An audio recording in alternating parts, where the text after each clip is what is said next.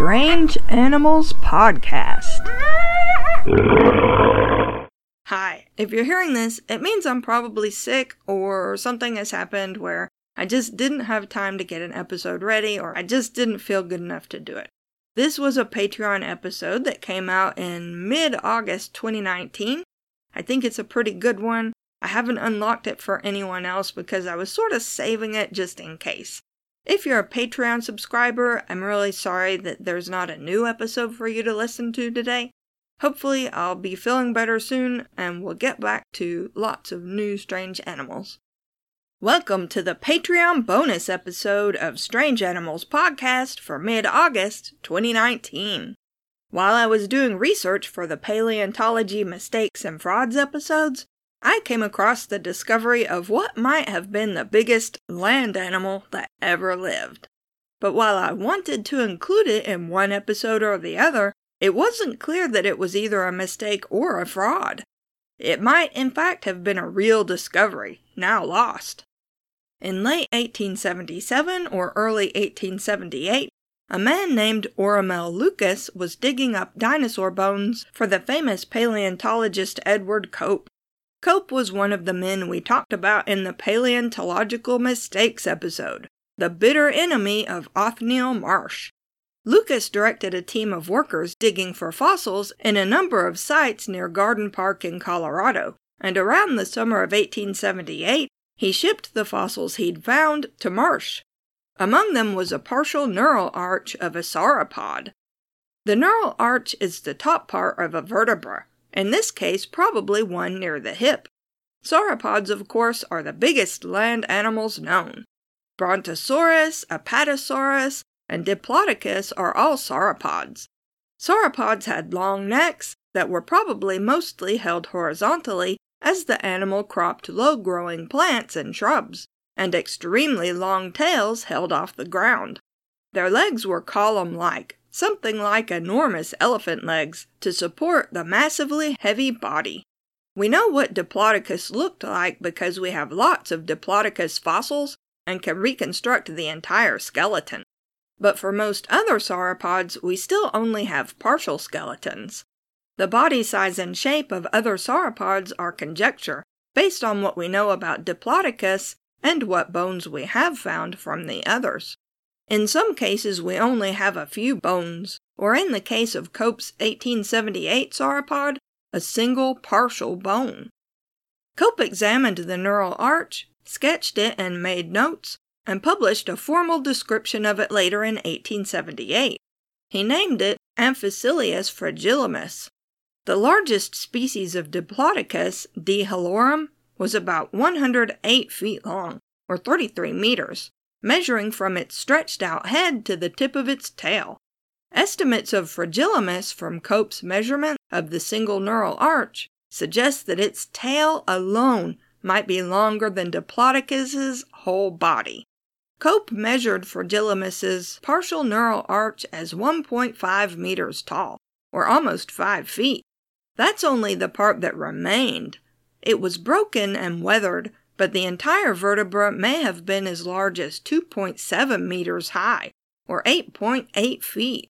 From that measurement, and considering that Fragilis was seemingly related to Diplodocus, even the most conservative estimate of Fragilis's overall size is 40 meters long, or 131 feet, and could be as long as 60 meters, or 197 feet.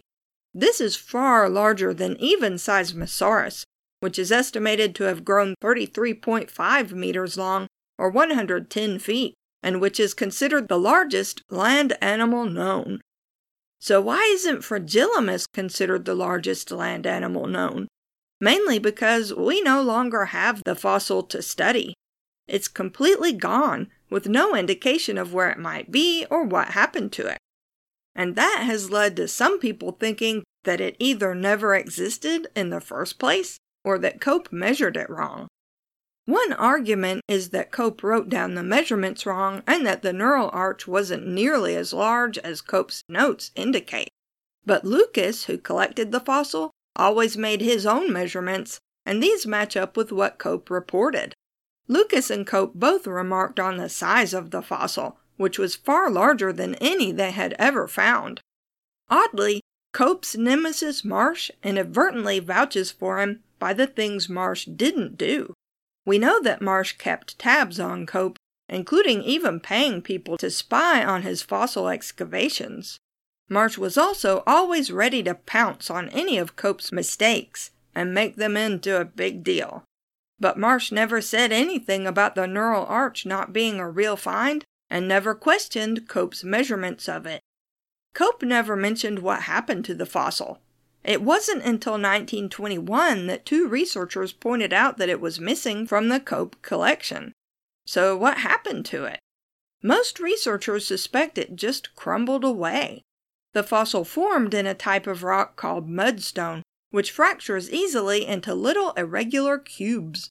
In fact, Cope gave the sauropod the name Fragilimus because the fossil appeared so fragile, not because of the mudstone per se, but because so much of the fossil had already weathered away, and as a result it looked too delicate to be part of such a large animal.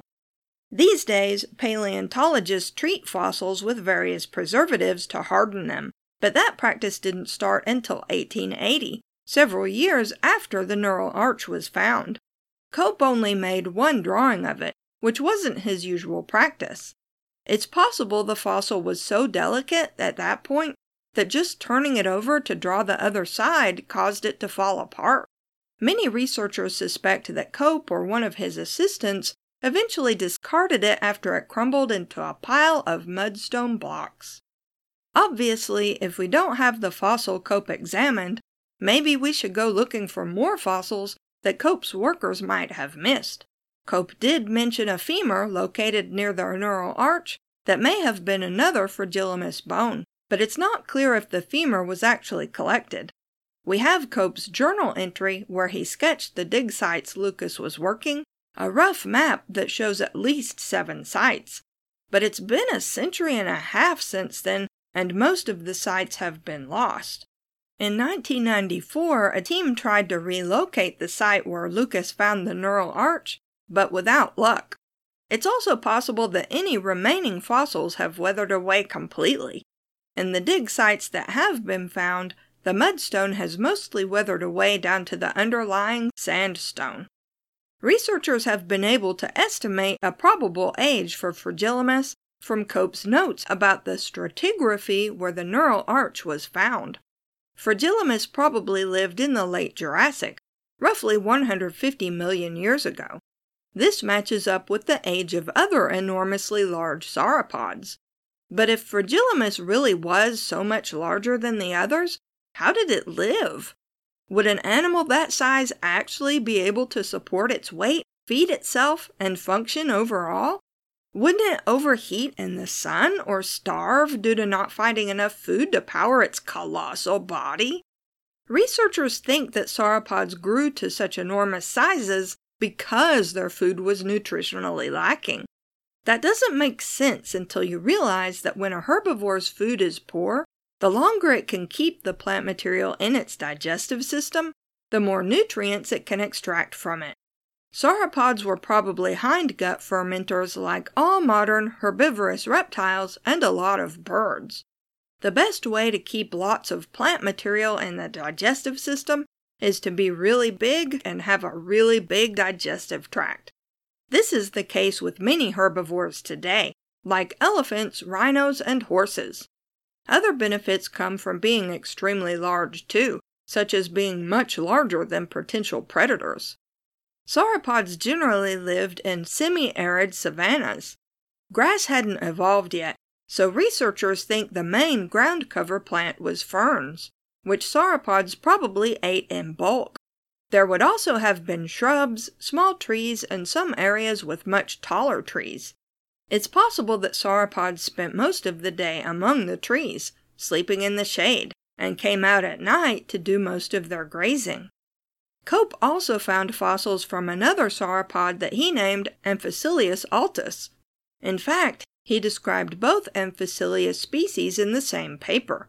Some researchers have therefore suspected that the two species were actually the same.